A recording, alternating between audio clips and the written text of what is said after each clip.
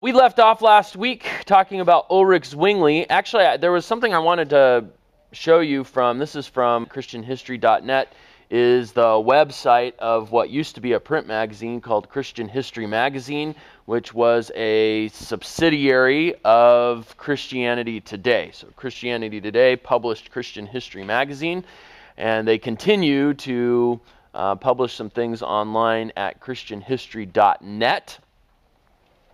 There were a couple things that I wanted to show you from this article on Zwingli from ChristianHistory.net. One is this quote right at the beginning, because it's a really, really good quote, and one that pertains to kind of the theme that I'm trying to emphasize as we work through the Reformation, that the Reformation is the result of the Word of God impacting people's lives through the power of the Spirit, and it is not some sort of its ultimate cause cannot be credited to the ingenuity or creativity or even brilliance of the men whom God used.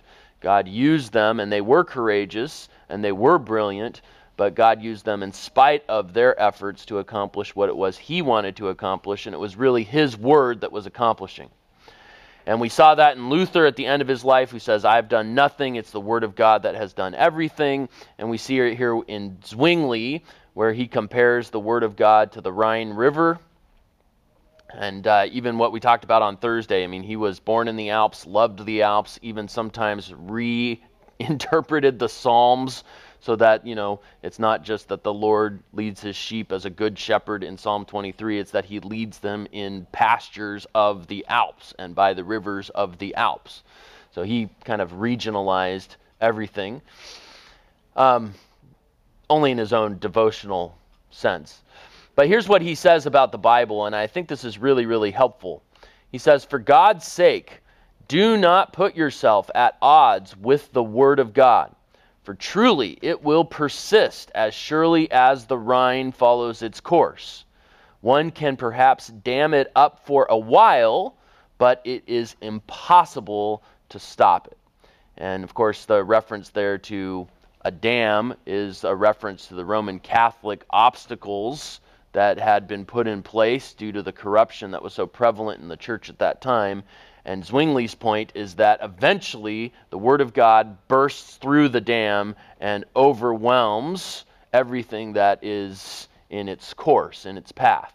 And I think that's really a great picture of what the Reformation was, that the Word of God could no longer be contained by the thin veneers of hypocritical religion, and eventually it burst forth, and as it did, empowered by the Spirit, it transformed millions of individual lives, which consequently transformed the entire face of Western Europe.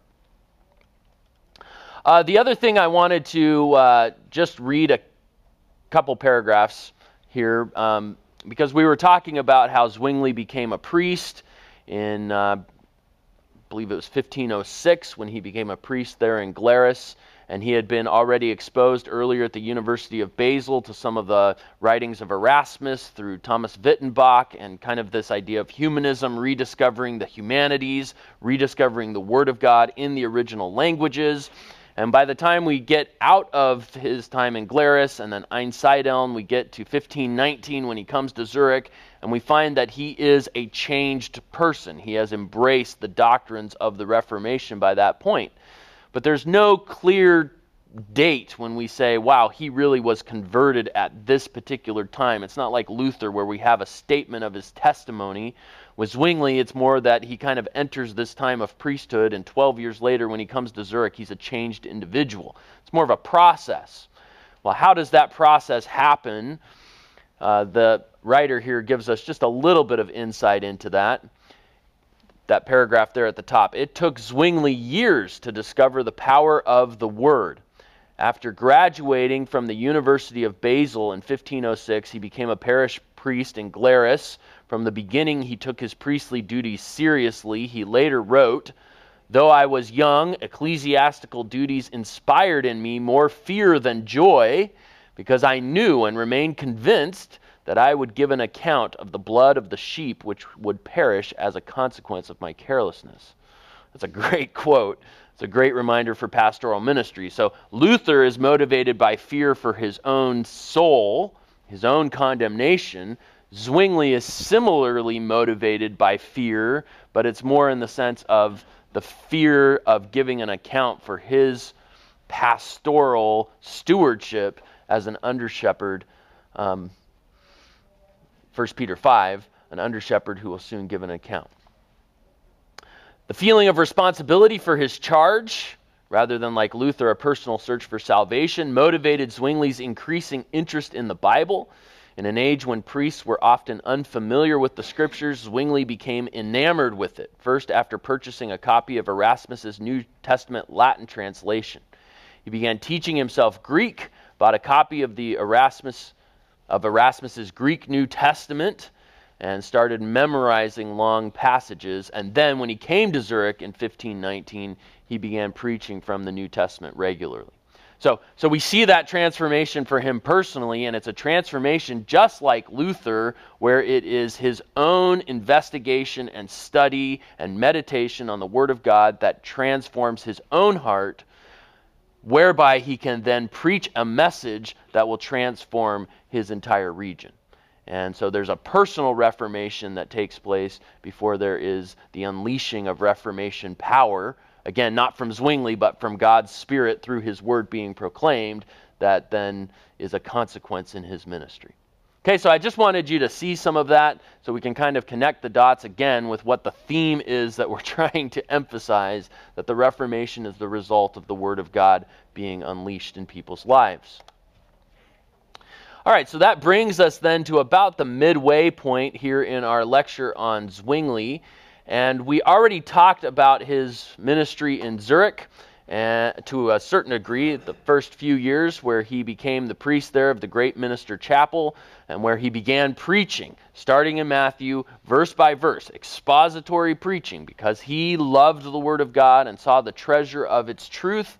He made that the sole focus of his ministry, and it was the catalyst that not only changed his own heart, but changed those who came and listened to him. As a result of this, he began preaching against Roman Catholic abuses, preaching against indulgences, fasting, private confession, the Mass, icons, tithing, intercession of the saints, purgatory. And we talked a little bit about the regulative principle that he applied to ministry. And we left off on Thursday of last week. We left off talking about his act of I suppose, rebellion or resistance when he and some fellow priests went and had a sausage bake there in the middle of Zurich during the middle of the the fast of Lent. So right there in the middle of the day, they decided to violate the fast in a very public way. So kind of like with Luther, where he burns his bull of indulgence there in the middle of Wittenberg, here we have Zwingli lighting a fire similarly, but he's roasting sausages. I kind of like his method better, especially as we look forward to lunchtime collectively. And I remember that we stopped there because then we broke for pizza lunch on Thursday. Okay, so that's where we're going to pick up. We also talked just briefly about the fact that Zwingli got married in 1522. That marriage was made public in 1524. And Luther actually got married in 1525, so it was just after Zwingli. And again, we have with Zwingli and with Luther, and then in the next generation with Calvin and Knox, we have Protestant pastoral marriages and families, which is something that is brand new, something that's considered radical, even though from a biblical New Testament standpoint, it's not radical at all. And even Peter himself, the first pope, quote unquote, from a Roman Catholic perspective, had a wife. We know that because he had a mother-in-law, and I think we talked a little bit on Thursday about even some of the things in church history regarding Peter and his wife. So, and of course the qualifications even for eldership that Paul, who was the one that highlighted the benefits of singleness, he nonetheless included being the husband of one wife as a qualification, showing that marriage is not in any way in competition with faithfulness in ministry. All right, now we get to talk about some of these disputations that Zwingli held before the City Council of Zurich. Unlike Wittenberg, which all of this is within the borders of the Holy Roman Empire, but unlike Wittenberg, which was ruled over by a prince, so you have a monarchical system, and Luther was very careful to always want to maintain that order, to honor the king, to honor the government. He did not in any way promote the political revolutionary mindset of some of the radicals like Thomas Müntzer and the Zwickau prophets and others who we'll talk about in just a moment when we talk about the Anabaptists. In Zurich, as it was in all of Switzerland, it was actually a republic. And the cantons of Switzerland had gained and maintained a certain level of independence, and even though they were technically within the borders of the Holy Roman Empire, they were all independent city-states. These cantons or counties or provinces were ruled over by a city, in this case the city of Zurich in the canton of Zurich, and that city was ruled by a city council. So we don't have a king, we have a city council, and Zwingli, in order to make changes and reforms in the church, is going to be very, very careful to make sure that he gets permission from the city council. Zwingli himself, you might remember, was the son of a bailiff who was a civil servant. So Zwingli himself had sort of an affinity towards civil government. He certainly saw Romans 13 as teaching the Christian submission to the state. And in a context where we don't really have a marriage of church, or we do have a marriage of church and state, we don't really have a separation of church and state like we experience here in America. In that context, it's very important from Zwingli's perspective to make sure that the city council is on board with all of the reforms that he makes in the church. And so he holds this disputation or this public debate in order to convince the city council that Zurich needs to become Protestant.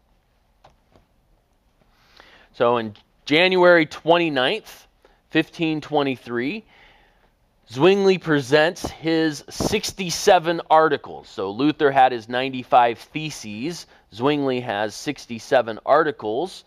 And though not quite as many as the 95 theses, these 67 articles are perhaps a more well-developed articulation of true Protestant doctrine than the 95 theses were. The 95 theses were just essentially arguments against the sale of indulgences. The 67 articles is a more broad, sweeping, developed set of theses for why Zurich should stop being Catholic and start being Protestant. There's over 600 who attend. A man named Faber was sent by the Bishop of Constance to defend the Roman Catholic position, and Zwingli defended himself against that position, and as a result, the city council overwhelmingly ruled in favor of Zwingli to allow him to continue to make reforms in the church there, in the Great Minster Church, and to preach the gospel in Zurich. And at this point, Zurich officially becomes Protestant. It's important for us to read just a few of the 67 articles. In the same way that we looked at some of the 95 theses, this is a critical document at this early stage of the Protestant Reformation. So here's just a few of these. Number 1, all who say that the gospel is invalid without the confirmation of the church err and slander God. Well, what is that? That is sola scriptura. It is Zwingli's way of saying that the Scripture and the gospel of Scripture are authoritative in and of themselves. We don't need the church or the authority of the church to tell us what to believe. Number 19, Christ is the only mediator between God and ourselves. Well, that is solus Christus. Not only is Christ alone the head of the church, but Christ alone is the one mediator between God and man. We do not need a human priest to make intercession for us. Number 20, God will always give everything in Christ's name. It follows that for our part, after this life, we need no mediator except him. So it's just a reiteration of the same point. And I think even a tacit critique of the intercession to saints that so many people in medieval Europe were prone to doing. And no, we pray to Christ. He is our mediator. He is our advocate before the Father. We don't pray to a saint. We don't pray to Mary. We don't need a human priest. We have the Son of God himself. When we pray for one another on earth, we do so in such a way that we believe that all things are to be given to us through Christ alone. So there is that phrase. Christ is our justification, from which follows that our good works, if they are of Christ, are good, but if ours, they are neither right or good. So we are saved by Christ's work alone, and once we are saved, we continue to produce good works, but they are the fruit of the Spirit, not the basis for our salvation, the fruit of our regeneration. And those works are good, he says, if they are of Christ. But if we're relying on our own works to save us, those works are neither good or right. They are like filthy rags in the eyes of a holy God. So that's really sola fide. 24, no Christian is bound to do those things which God has not decreed. Hence, anyone may eat at all times all food. Well, there's the defense of his, sausage bake that he had had earlier, where he had defied the fast of Lent and probably provoked the entire city of Zurich to jealousy as they smelled the deliciousness floating by their windows while they were all hungry. 27, all Christian men are brethren of Christ and brothers to one another, and the title of father should not be assumed by anyone on earth. In fact, Christ even said, let no one be called father. This includes orders, sects, and factions. So again, a clear defiance of the Roman Catholic system as it existed. 28, all that God has allowed or not forbidden is right. Hence, marriage is permitted to all human beings, and they're a defense of his own marriage.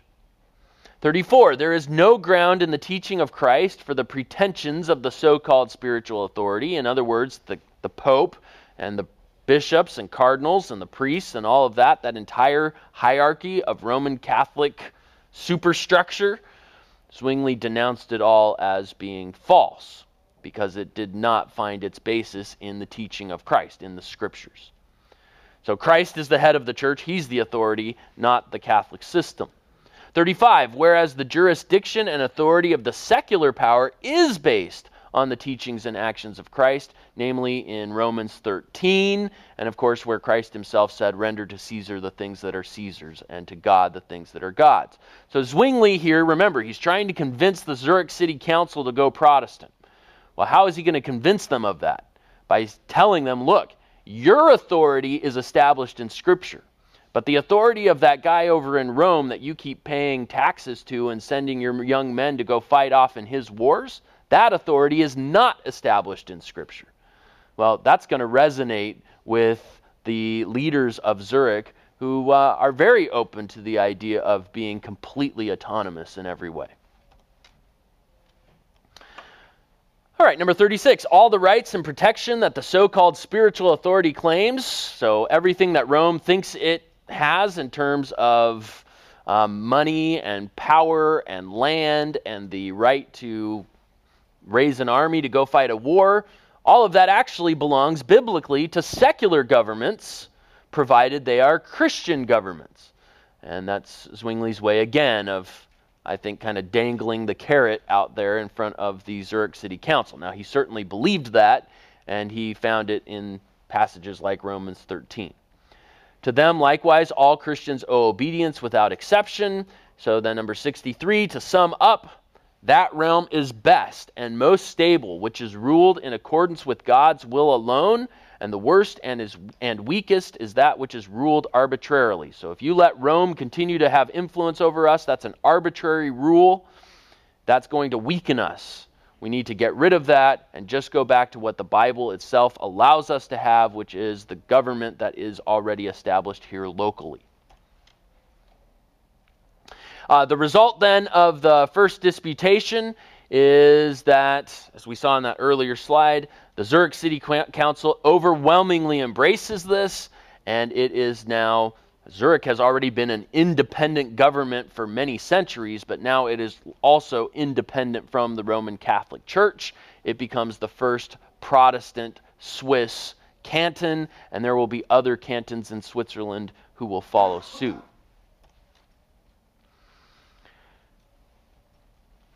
Later that year, in October of 1523, there's a second disputation, and this is to continue the work of reform. So Zwingli is being careful to garner the favor and support of the city council as he continues to make these reforms in the church. Here we have over 900 who come to this 3-day event. And as a result of this second disputation, Zurich allows Zwingli to make massive reforms. So they've declared themselves Protestant in January, and now in October of that same year, they are really being aggressive in the reform that they are making in the church. And so they remove all of the images from the churches. They bury the bones of saints rather than, keeping them on display as relics and objects of veneration. They bury them in the ground. All of the altars are replaced by simple tables. Even the organ in the church is taken out because Zwingli doesn't find musical instruments in the New Testament. Therefore, there shouldn't be any musical instruments in the church. That's his line of reasoning. I don't fully agree with that line of reasoning completely, but it's interesting to see how he got there. Gold and silver are melted from the relics and the crucifixes, and then the monasteries are transformed into shelters and schools. So in Wittenberg, Luther wants to be much, much more slow and methodical in the Reformation effort. He wants it to be the Word of God changing people's opinions and then slowly seeing reform take place. Zwingli is much more aggressive.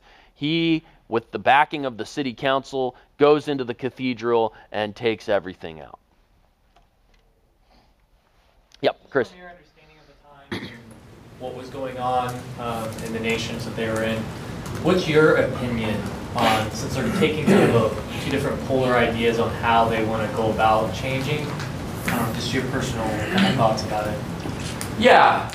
Well, just to rehearse a little bit of what we talked about last week, we have the normative principle, which is Luther's view, which is to say if the Bible doesn't specifically prohibit something, then we're going to allow it to continue. Zwingli's on the other end of that spectrum with what's called the regulative principle or the reformed principle, which is if the New Testament does not specifically command us to do it in the church, then we're not going to do it in the church. Now, in broader society, he was more flexible. He was a little bit more like Luther. Zwingli himself loved music. He wrote music and even had no objection to musical instruments in broader society. He was applying that principle specifically to the church. I personally would lean towards the regulative principle more than the normative principle. I don't think it's necessarily the right stance to say, well, just because the Bible didn't specifically address that one issue means that it's fair game. But admittedly, we are talking about, I think, what we would call gray areas to a certain extent. I do think that there are biblical principles and biblical parameters that allow us to make wise and God-honoring decisions in any gray area, even if it's not specifically addressed in Scripture. Even in our own day, the advances of technology have certainly caused us to ask certain questions that the New Testament writers did not have to specifically address because those forms of technology had not been invented yet. For example, the whole multi-site question is a question that I think really does come down to the normative, regulative principle in the church. Is it appropriate to have a multi-site model? And I would derive principles from even 1 Peter 5 that as elders and pastors, we are called to shepherd the flock of God among you, which I think really calls into question whether or not a pastor can be an effective shepherd of congregations that are, in some cases, hundreds or perhaps even thousands of miles apart.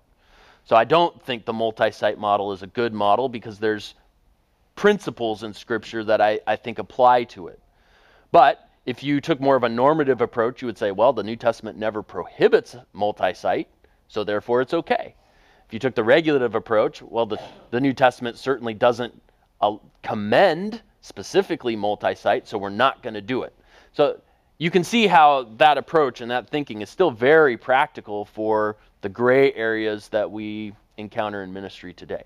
I do think that the Scripture, the New Testament, is fully sufficient for us to have all of the adequate principles and information we need to make God-honoring decisions. And I also think this is why it's so important to have a godly and unified elder board that can help you as a pastor make those decisions using biblical principles, staying within biblical parameters, and applying wisdom to the specific situation and circumstance that you find yourself in ministry.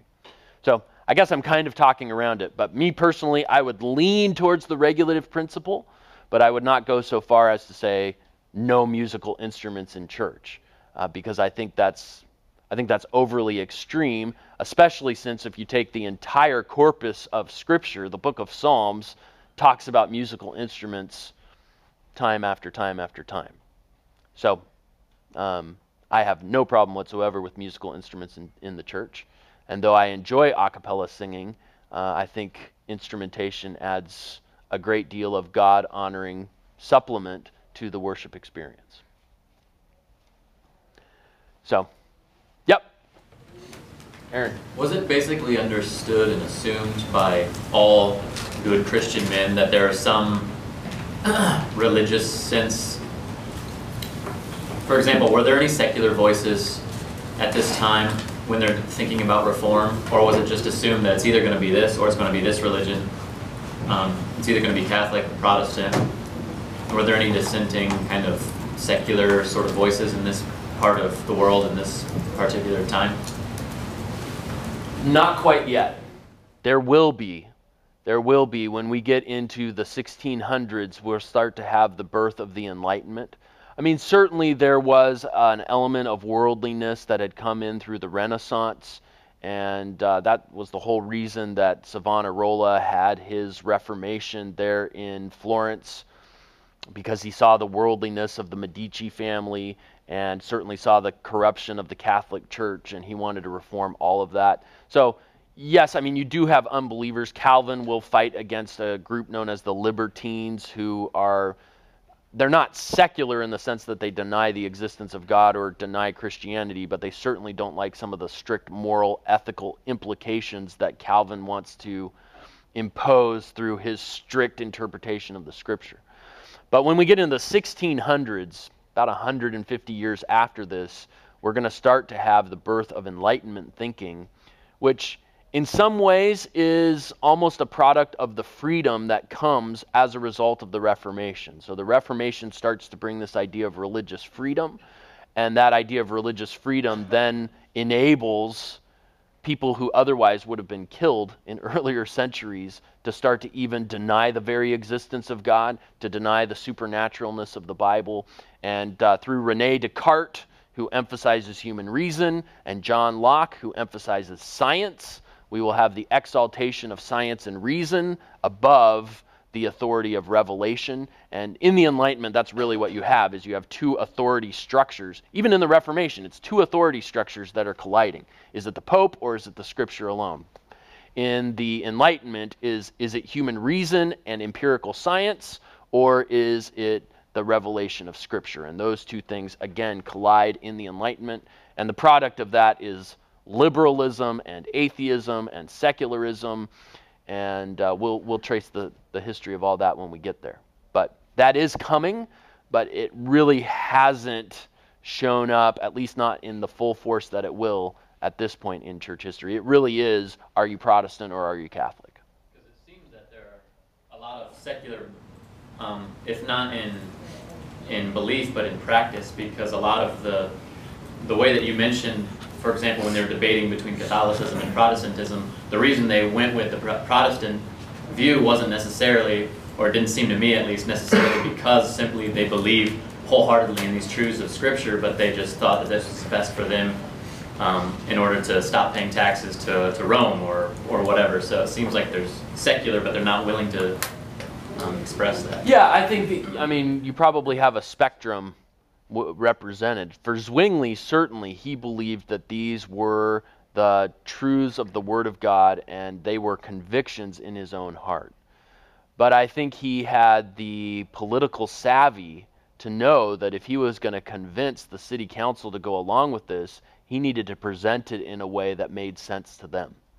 And so the 67 articles, I wouldn't say that they were, I don't think he compromised in the sense that it was all just political convenience, but I do think he framed the discussion in such a way that he knew would appeal to the, to some of the just nationalism. I realize it's a city-state, but some of the nationalism that was there already in the hearts of those who ruled the city of Zurich.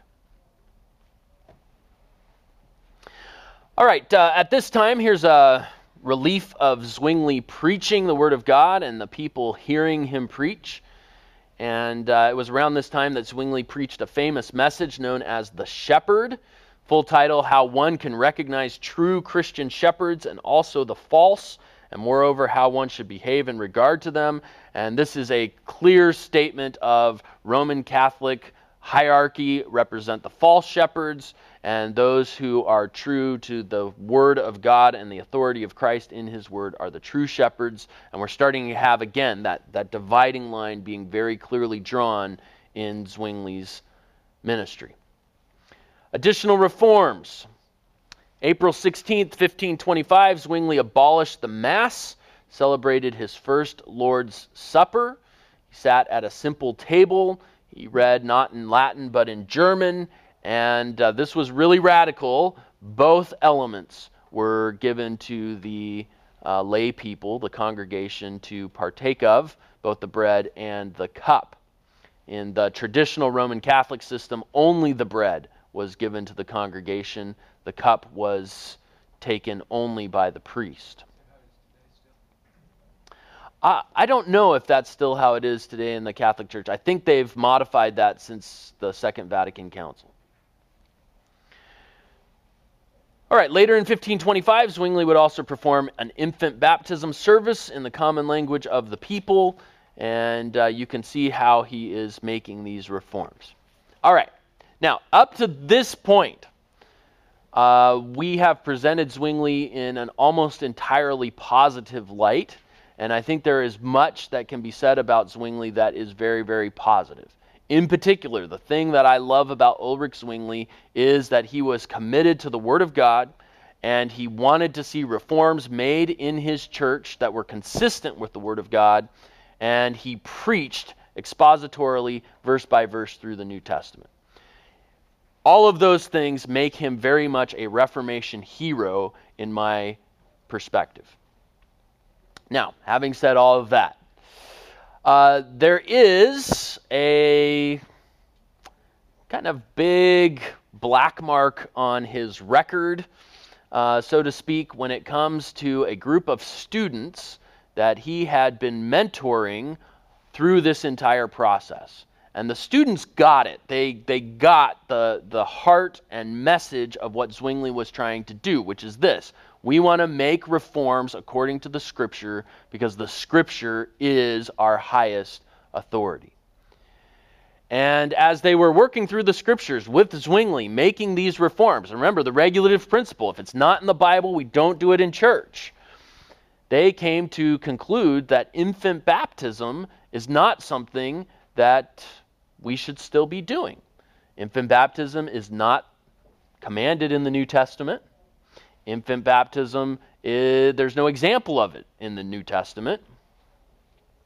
And so it seemed to these students, and according to some accounts, even to Zwingli himself in private, that perhaps infant baptism ought to be done away with. It's another one of the reforms that needed to be made.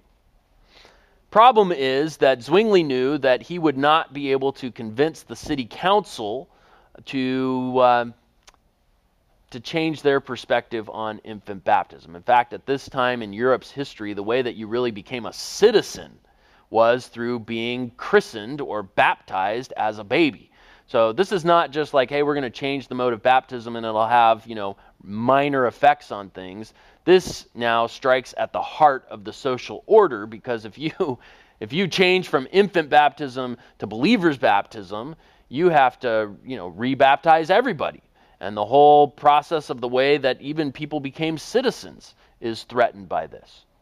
Now, I'm not saying that that's a good excuse. I'm just saying that that's an explanation for why Zwingli ultimately did not go to what was a biblical and logical conclusion of his own teaching and his own views.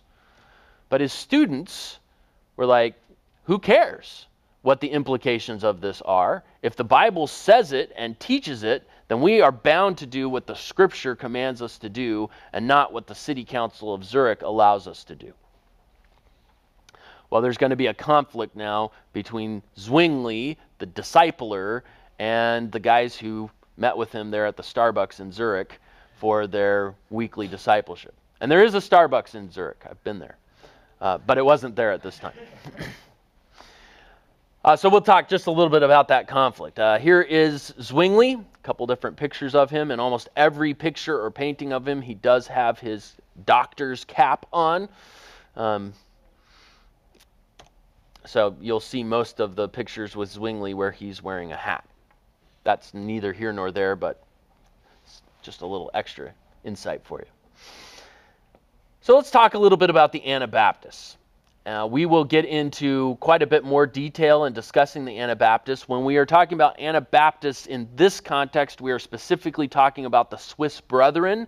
The Swiss Brethren was only one group of Anabaptists. There were many other groups of Anabaptists, and I would put the Swiss Brethren in the more responsible group of Anabaptists, not like some of the others.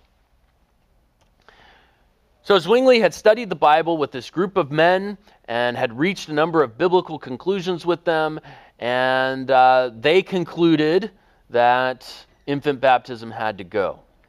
When the town council of Zurich did not initially allow the Mass to be abolished in 1523, they did allow it to be abolished in 1525, which is when Zwingli finally abolished it. Some of those students argued that Zwingli should go against the city council and abolish the Mass anyway, and Zwingli refused. So in their mind, in the mind of the students, this represented a major point of compromise on Zwingli's part. He had been discipling them that the Word of God is the only authority, and then in practice, he lived as though the city council was actually the ultimate authority. And they just couldn't get their minds around this, and so they parted with Zwingli. They felt betrayed by him, and they continued to study the Bible on their own. Their study of the Scriptures led them to conclude that infant baptism is not biblical, it is not in the New Testament, and therefore it should not be part of regular church practice. So in 1525, Zwingli has a third disputation, but this time the disputation is not against the Catholics, it is against his former disciples, a group that will become known as the Anabaptists or the Catabaptists, a word that means rebaptizers, because they argued that those who had been baptized as infants needed to be baptized again as adults, as believers. Key individuals among the Swiss Brethren: Conrad Grebel, Felix Mons, George Blaurock, and Balthasar Hubmeier. And we'll talk just a little bit about some of these people. The city council sided with Zwingli when Zwingli defended infant baptism. And it was really Zwingli siding with them and then them affirming him as a result of that. And the consequence of all of this was that Grebel and the others were ordered to baptize their children. They were forbidden to meet in private, and they were threatened with banishment, and eventually some of them will be killed for breaking these laws. All right, here are kind of a summary of the arguments that were used between Zwingli and the Anabaptists, and I think you'll be encouraged by this because you'll see that the arguments the Swiss Brethren brought up are pretty much the same arguments that you and I would bring up to defend believers' baptism. So Zwingli argued that sons of God's children are also God's children, sort of a covenant community idea. The Anabaptists taught that no, only believers are God's children because only believers have experienced the new birth. Zwingli argued that infant baptism is parallel to Old Testament circumcision. And the Anabaptists said, no, New Testament baptism is not related to circumcision at all. And actually, a really good article on the parallels between circumcision and baptism, which, by the way, that the correspondence between those two things was not made in church history until about the 5th or 6th century, when there needed to be a theological explanation for why infant baptism was occurring. Infant baptism actually started because people were afraid that if they didn't baptize their babies, that those babies wouldn't go to heaven, a misconstrual of what the external act of baptism really does. In a day when you have a high infant mortality rate, people wanted to baptize their babies quickly in case the baby didn't survive to adulthood to sort of ensure that the baby would go to heaven. Obviously a misunderstanding of baptism. But there needed to be some sort of theological explanation for why this took place, and so there was the correlation then made with Old Testament circumcision. But if you want a really good article, I think, a really helpful article on this issue, John Piper, in his book, Brothers, We Are Not Professionals, wrote a great chapter on the issue of baptism, and he actually says, okay, for the sake of argument, I'm willing to accept this idea that circumcision is somehow parallel to baptism, but circumcision is a physical rite that applies to physical birth. Baptism is a rite that applies to spiritual birth. So there's a sense in which we do baptize babies, but we baptize spiritual babies, and spiritual babies only are born after they are regenerated by the Holy Spirit, which means you have to practice believers' baptism because those are the only spiritual babies that exist. So that's kind of Piper's argument in that chapter. It's I think, well done and very interesting. But in any case, here we have kind of the typical argument from Zwingli. Zwingli says the household baptisms of Acts support infant baptism, and the Anabaptists are quick to point out that the household baptisms do not mention infants. So here we really have Zwingli's regulative principle being used against him. Nowhere in the New Testament does it specifically command infant baptism. Therefore, we should not do it in the church. Zwingli, infant baptism is not directly condemned. Anabaptist, infant baptism is not specifically taught. So Zwingli really in this case becomes inconsistent and uses the normative principle of Luther rather than sticking with his regulative principle. Zwingli, the New Testament does not teach rebaptism. The Anabaptists, neither do we. We're teaching real baptism. Infant baptism is just a bath. It's not actually anything. Zwingli, Christ blessed the little children and said those in the kingdom must be like little children. And the Anabaptist said, if all little children are saved, then why baptize at all, since baptism is a mark that distinguishes believers from unbelievers. Children are sanctified by the parents, and the Anabaptist said, no, children are sanctified by the gospel, which is in the scriptures. So there you have sort of the typical arguments pro and against, and in kind of a bizarre twist, Zwingli ends up becoming almost an anti-Zwingli in that he supports a position that logically does not fit with the pattern up to this point. Here we have a picture of Zwingli during some of his disputations, still wearing that hat, so that's good. The result of all this is that there will now be violence between Zwingli and his former disciples, which is really just a very sad and tragic end to what started as a group of men studying the Bible in order to be consistent and obedient to what the Bible teaches. 12 men then meet in the home of Felix Mons, and they perform believers' baptism. George Blaurock goes house to house. I mean, this is in direct violation now of the prohibition set up by the Zurich City Council against them. Hubmaier publishes pamphlets against Zwingli. Zwingli responds with his own pamphlets against Hubmaier. And then in March of 1526, the town council issues the death penalty now for rebaptism. There is a sense in which it's the town council now that will persecute the Anabaptists. Zwingli is not the one who actually goes out and kills them. It's the city council that issues the death penalty, and some of them are killed and executed as a result of going against the city council. But in the minds of the Anabaptists themselves, they see this very much as an act of betrayal from Zwingli personally. It is personal in their minds because Zwingli is the one that convinces the city council ultimately to maintain its system of infant baptism, and he is the one certainly who could have supported further reform and instead tries to silence and suffocate any who would promote what the Bible teaches about baptism. And so the idea from the city council is, if you want to baptize, then we will baptize you. So we'll baptize you in a way that's permanent and guarantees that you stay at the bottom of the river. So Protestants in Zurich now begin to persecute fellow Protestants over the issue of baptism, and they drown those who are found guilty of practicing rebaptism. Yep. You've alluded to being torn on Zwingli before, but I wonder how far do we take when we consider someone like Zwingli? Because I'm considering what you said about how it is said maybe in private he agreed. You have this reform position which is just standing up for your convictions and what you believe in.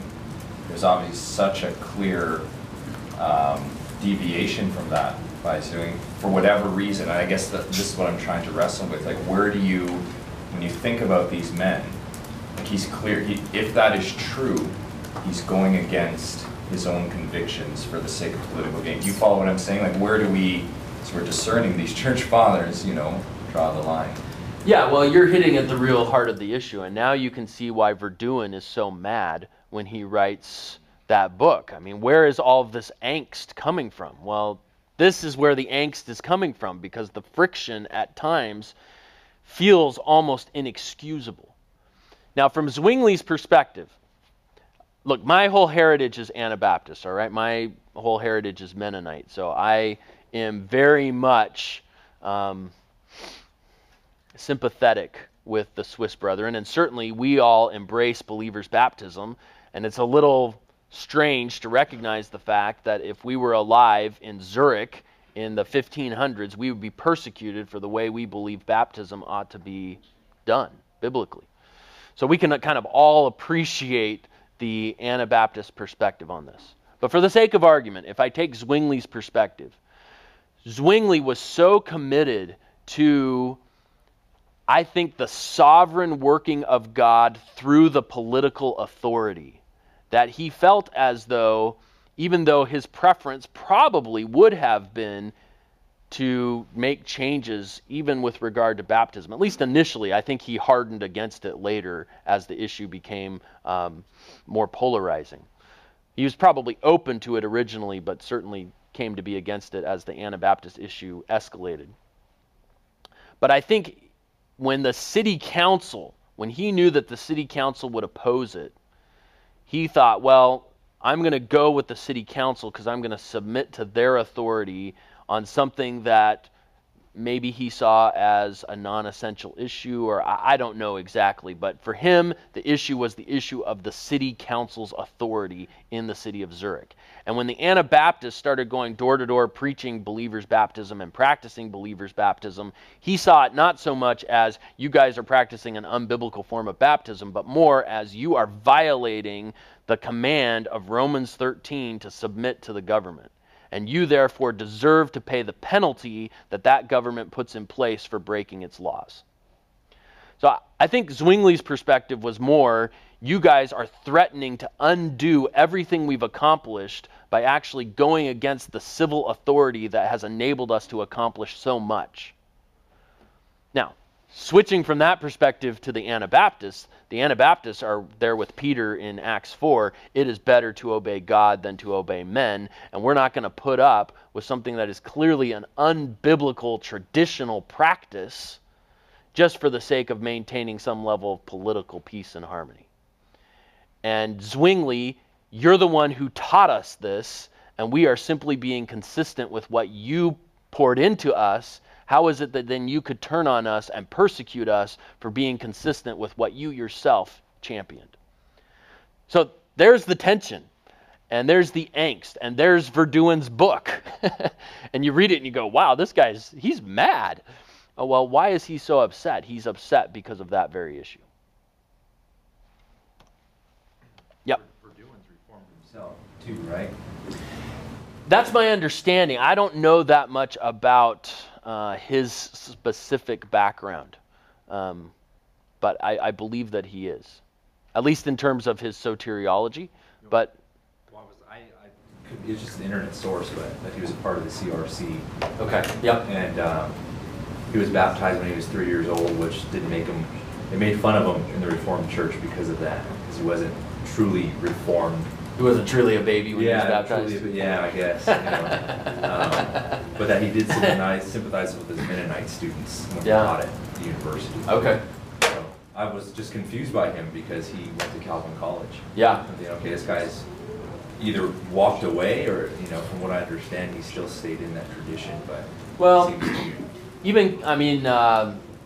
Stander and Lowe, the two guys who wrote the book Baptism in the Early Church that we looked at for the first semester class, they were a lot nicer about it. But they're Dutch Reformed, and yet they're writing a book that's critiquing infant baptism from a patristic standpoint. So that would be interesting. I don't know a lot about Verduin's background, but it's very interesting what you're bringing up about him being part of a Reformed background and yet criticizing the way that some of the Reformers responded to the Anabaptists.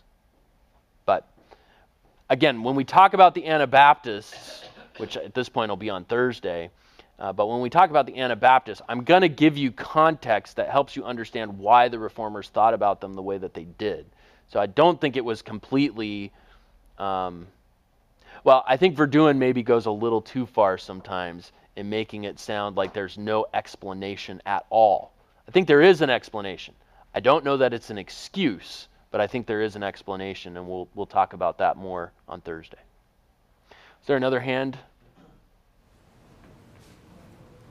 Yep. How are the Anabaptists then different from the Anabaptists now? How are the Anabaptists then different from the Anabaptists now? Well, it depends on which specific group of Anabaptists you're talking about. But when we talk about, for example, the Anabaptists in Germany who Luther first encounters, those Anabaptists, they not only teach believers baptism, but they also want a complete overturn of the entire aristocratic system. Some of them are outright communists. They want communism brought in. They want political revolution to be part of the Reformation. And it all ends really badly in the Münster Rebellion in 1535 and 36, and we'll talk about that on Thursday. But it all ends very, very badly. And when Menno Simons begins to kind of reconstitute the Anabaptist movement in Germany and in parts of the Holy Roman Empire and Prussia, that area, he determines that his movement, the movement that he's part of, will never again be characterized by revolutionary tendencies. And the pendulum swings completely to the other side, and the Anabaptists, who have a reputation for being revolutionaries and even anarchists, now get a reputation for being pacifists. And so you look at the Mennonite movement today and some of the offshoots of that, even the Amish and other movements come out of the Anabaptist movement. They are largely pacifists because of the reaction that they had to even some of the early years of their own history. So that would be one example. And it will be through Anabaptist influence on an Englishman named John Smith or Smythe around 1609 that will have the beginnings of the Baptist movement in England. And we'll talk a lot more about that later. So the Baptist movement, to a certain degree, owes its origination to this Anabaptist movement. All right, let's talk just a little bit more about the Anabaptists. And again, recognizing we're going to spend a whole lecture on the Anabaptists as a general group, here we're talking specifically about the Swiss Brethren. So here's Zwingli writing against the Anabaptists, and I actually think this would make a great blog article title, A Refutation of the Tricks of the Baptists. That's awesome. I don't know what the blog article would be about, but if Zwingli wrote it, this is what it would be about. When they saw themselves beaten after considerable conflict, in other words, when I destroyed them in that disputation in 1525, and when me and the city council, had exhorted them in friendly ways, we broke up in such a way that many of them promised they would make no disturbance. So they said they would be cooperative and quiet, but they didn't promise to give up their views. Well, that's Zwingli's opinion, at least. Within 3 or at most 4 days, it was announced that the leaders of the sect had baptized 15 brethren. So they said they would go away quietly, and they didn't. Then we began to perceive why they had determined to collect a new church and had opposed infant baptism so seriously. So he sees it as they're just using infant baptism as a catalyst for creating division in the church. We warned the church that it could not be maintained, that this proceeded from good counsel, to say nothing of a good spirit, and for these reasons they had attempted a division and partition of the church. And this was just as hypocritical as the superstition of the monks. So the Anabaptists are just as bad as the Catholics in Zwingli's view. Secondly, though the churches had to preserve their liberty of judging concerning doctrine, they had set up catabaptism, that's rebaptism, without any conference. For during the whole battle about infant baptism, they said nothing about rebaptism. Third, this catabaptism seemed like the watchword of seditious men. So for Zwingli, it's not so much about baptism, it's about sedition and treachery and division and political revolution, undermining the authority of the Zurich City Council and the church. Then when they learned this in great swarms, they came into the city, unbelted and girded with rope, and prophesied, as they called it, in the marketplace and squares. They filled the air with their cries about the old dragon, as they called me, and his heads, as they called the other ministers of the word. They also commended their justice and innocence to all, for they were all about to depart. They boasted that already they hold all things in common. So now he's accusing them of being communists, and threatened with extremes others unless they do the same. They went through the streets with portentous uproar, crying, "Woe to Zurich." All right, so he's presenting them certainly in a very negative light. But again, he sees them as a threat to the social order. Therefore, establish your courage, good brethren. The hypocrisy of the Roman Pope has been brought into the light, and now we must war with hypocrisy itself. And you must do this with the less delay, the more you see those apostles of the devil, although they promise I know not what salvation, seeking nothing but disturbance in the confusion of affairs, both human and divine, and destruction. So much about their division and betrayal of the church. They have gone out from us, for they were not of us. All right, so there's Zwingli's take. Now, I sympathize more with the Swiss Brethren because I do think that Zwingli betrayed them in a real sense. But if you're wondering how in the world Zwingli could do that in terms of an explanation for it, this is why. He saw it as the creating of unnecessary division, sedition, and the undermining of the authority of both the Zurich City Council and the church in Zurich at a moment when unity was absolutely necessary. Yep, Cameron. Just for my information, were they, the Anabaptists, when it started, were they told to leave town first? Was that the first thing they were told to do? Like, was there a build-up to the drowning, not to justify the drowning, but was there an escalation before that happened? Yes, there was a warning to stop teaching others, a warning to stop baptizing others, and according to Zwingli here, agreement on their part that they would go quietly, and while they wouldn't change their views, they wouldn't promote them, and therefore they wouldn't undermine the authority of the Zurich City Council or of what was being taught by the Church of Zurich.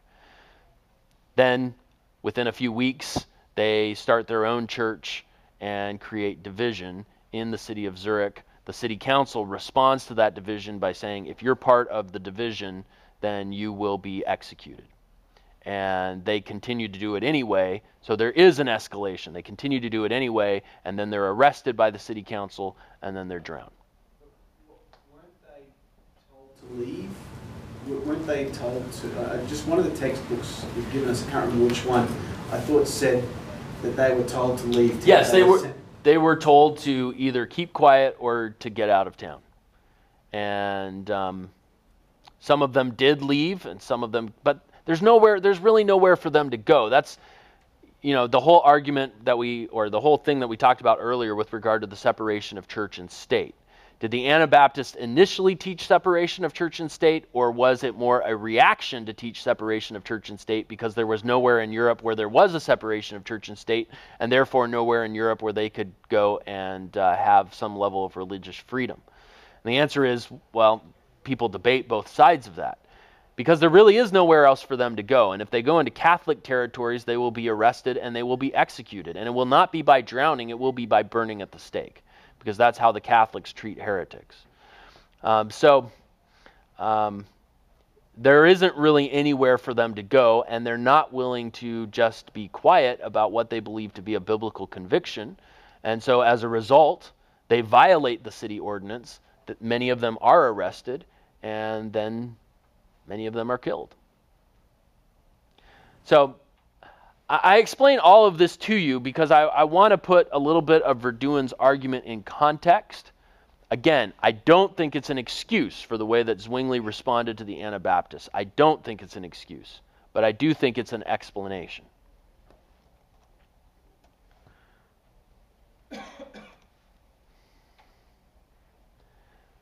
All right. The heresy of Anabaptism then met with serious persecution.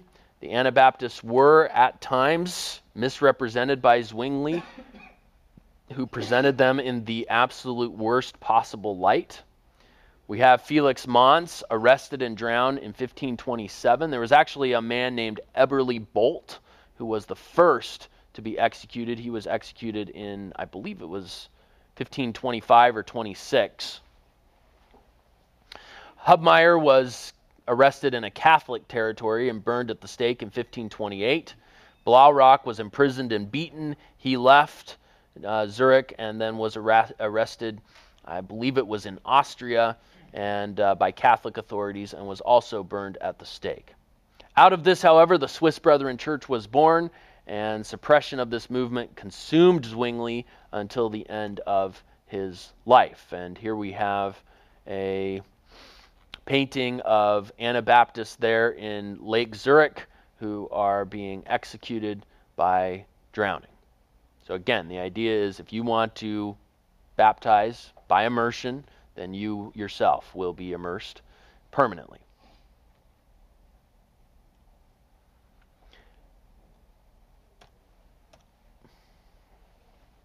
All right, just a few things in the final minutes that we have as we finish up on Zwingli's life. In 1529, Zwingli met with Luther at Marburg in Germany, and this is called the Colloquy of Marburg, and they agreed on every nuance of Protestant theology except for one, and it was the other one of the two ordinances. So Zwingli can't agree with the Anabaptists on baptism, and he can't agree with Luther on communion.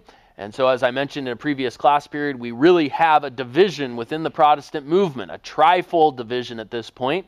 We have the Lutherans, we have the Reformed movement, and we have the Anabaptists. And what is it that separates and distinguishes these three movements? It is the ordinances. The Lutherans and the Reformed movement cannot agree on communion, and the Reformed movement and the Anabaptists cannot agree on baptism. Certainly the Lutherans don't agree with the Anabaptists on that point either. But it is interesting, I think, that In today's age, we have meetings, and I think it's a good thing, I'm not complaining about it, but we have meetings called Together for the Gospel and the Gospel Coalition, where we emphasize unity on the gospel in spite of differences on how we practice the ordinances. In the Reformation period, there was unity on the gospel, and yet there were severe divisions caused because of a disagreement about how to practice the ordinances. Just kind of an interesting thing to consider. And at what point in history did that start to occur where we start saying, okay, well, we're not going to divide on secondary issues, we're united on the gospel, and these things are, because I think of like John MacArthur, R.C. Sproul, back in these days they would call each other heretics. And then today they're good friends. At what point did that start to happen? Yeah, well, I think certainly within an American context, the three main denominations that we have at the beginning of the colonial, of the American colonies, what becomes the United States of America, would be the Reformed group, Congregational/Presbyterianism, and then we have Baptists, Roger Williams being the first Baptist. He was a Reformed Baptist, by the way, which is why Providence, Rhode Island is not Free Will, Rhode Island. But anyway, and then we have the Methodists, which come out of the evangelical or Great Awakening of the mid-1730s. They're still fairly isolated, though I think there maybe is some level of cooperation. I think where you really start to see cooperation interdenominationally, at least in recent history, is with the inroads of liberalism, which come out of Germany in the 19th century and really infect the American religious scene, so that you now have liberal Christians and you have what are called fundamentalist Christians. And the fundamentalists rally around the 5 fundamentals of the faith, which have nothing to do with baptism or communion or any of those things. And so you have Presbyterians like Machen, and you have Baptists, and you have Methodists who are all coming together and saying, hey, we rally around these fundamentals. And so the presence almost of a common enemy in liberalism unites the denominations together for the gospel, which... we call ourselves evangelicals now, but evangelicalism, neo-evangelicalism, is an offshoot of fundamentalism. Okay, we've got just a couple minutes, so I want to finish this up. Back in Zurich, tension mounts between Protestant cantons and Catholic cantons or provinces. And so you have now Catholic provinces in Switzerland that are attacking the Protestant provinces. In fact, there is a missionary that is sent out from the Protestants to the Catholics. He gets burned at the stake. Zwingli is so incensed by that really it creates war. And so we have 2 wars now, the 2 wars of Kappel, where there are thousands of Catholic soldiers against a greatly outnumbered Protestant army from Zurich. Zurich is able to hold them off, but Zwingli goes out. As a young man, he had been a chaplain with some of the mercenary armies, and now he goes out as a chaplain with the armies of Zurich. But when we say chaplain, he was very much an armed combatant, okay? And I think that's important to understand. Zwingli died swinging a sword, and he was killed in the Second War of Kappel.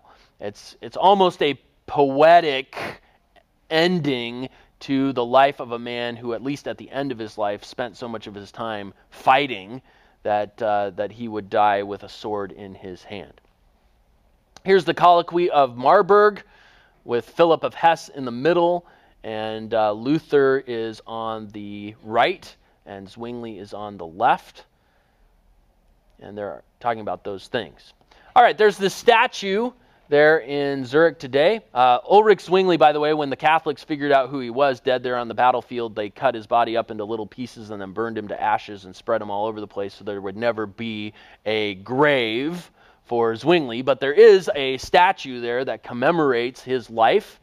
And one of the things I want you to notice, you can just barely see it there, but he's holding a book, and then of course he has a big sword in front of him. And I think that adequately summarizes Zwingli's legacy, in the sense that he is holding the text of Scripture. It's a Bible. He's holding the Bible close to his heart, but he never fully lets go of the giant broadsword that he's holding as well. So, and granted, he's at a time in history where Protestants did have to defend themselves against the armies of the Catholics. So there is an explanation for that as well, but it almost is a summary of his personality, that he loves the truth, but he's also not afraid to fight, and not just fight in a metaphorical way. So that's Ulrich Zwingli. What do we do with him? Well, there's much that we appreciate, and there's much that we find concerning. So we have him laying the foundation of the Swiss Reformation. We have him crystallizing Reformed theology in his 67 articles. Heinrich Bullinger, and in fact I have a few more slides in this slideshow about Bullinger, which we won't look at today, but Bullinger is very influential. He's a contemporary of John Calvin. Calvin and Bullinger meet together, and they agree on everything, including how they view the Lord's Supper. He's committed to the original languages and to Bible exposition, and there's a sense in which he helped spark the Baptist movement, even though it wasn't so much his desire to do so. But he was a sinner saved by grace, just like all of us are, and as a result, he had areas of blindness and weakness and fault. He overemphasized the church-state paradigm. He betrayed his Baptist students when it became expedient to do so. He was quick to pursue violence, and there were times when he did not take his own reforms far enough. So my encouragement to you is not to go to one extreme or the other in the way that you view Zwingli. I think it's important to view Zwingli with nuance, with appreciation for his strengths, and taking to heart the warning that we learned from his weaknesses, and praising God for the way that he used an imperfect man to accomplish some incredible things.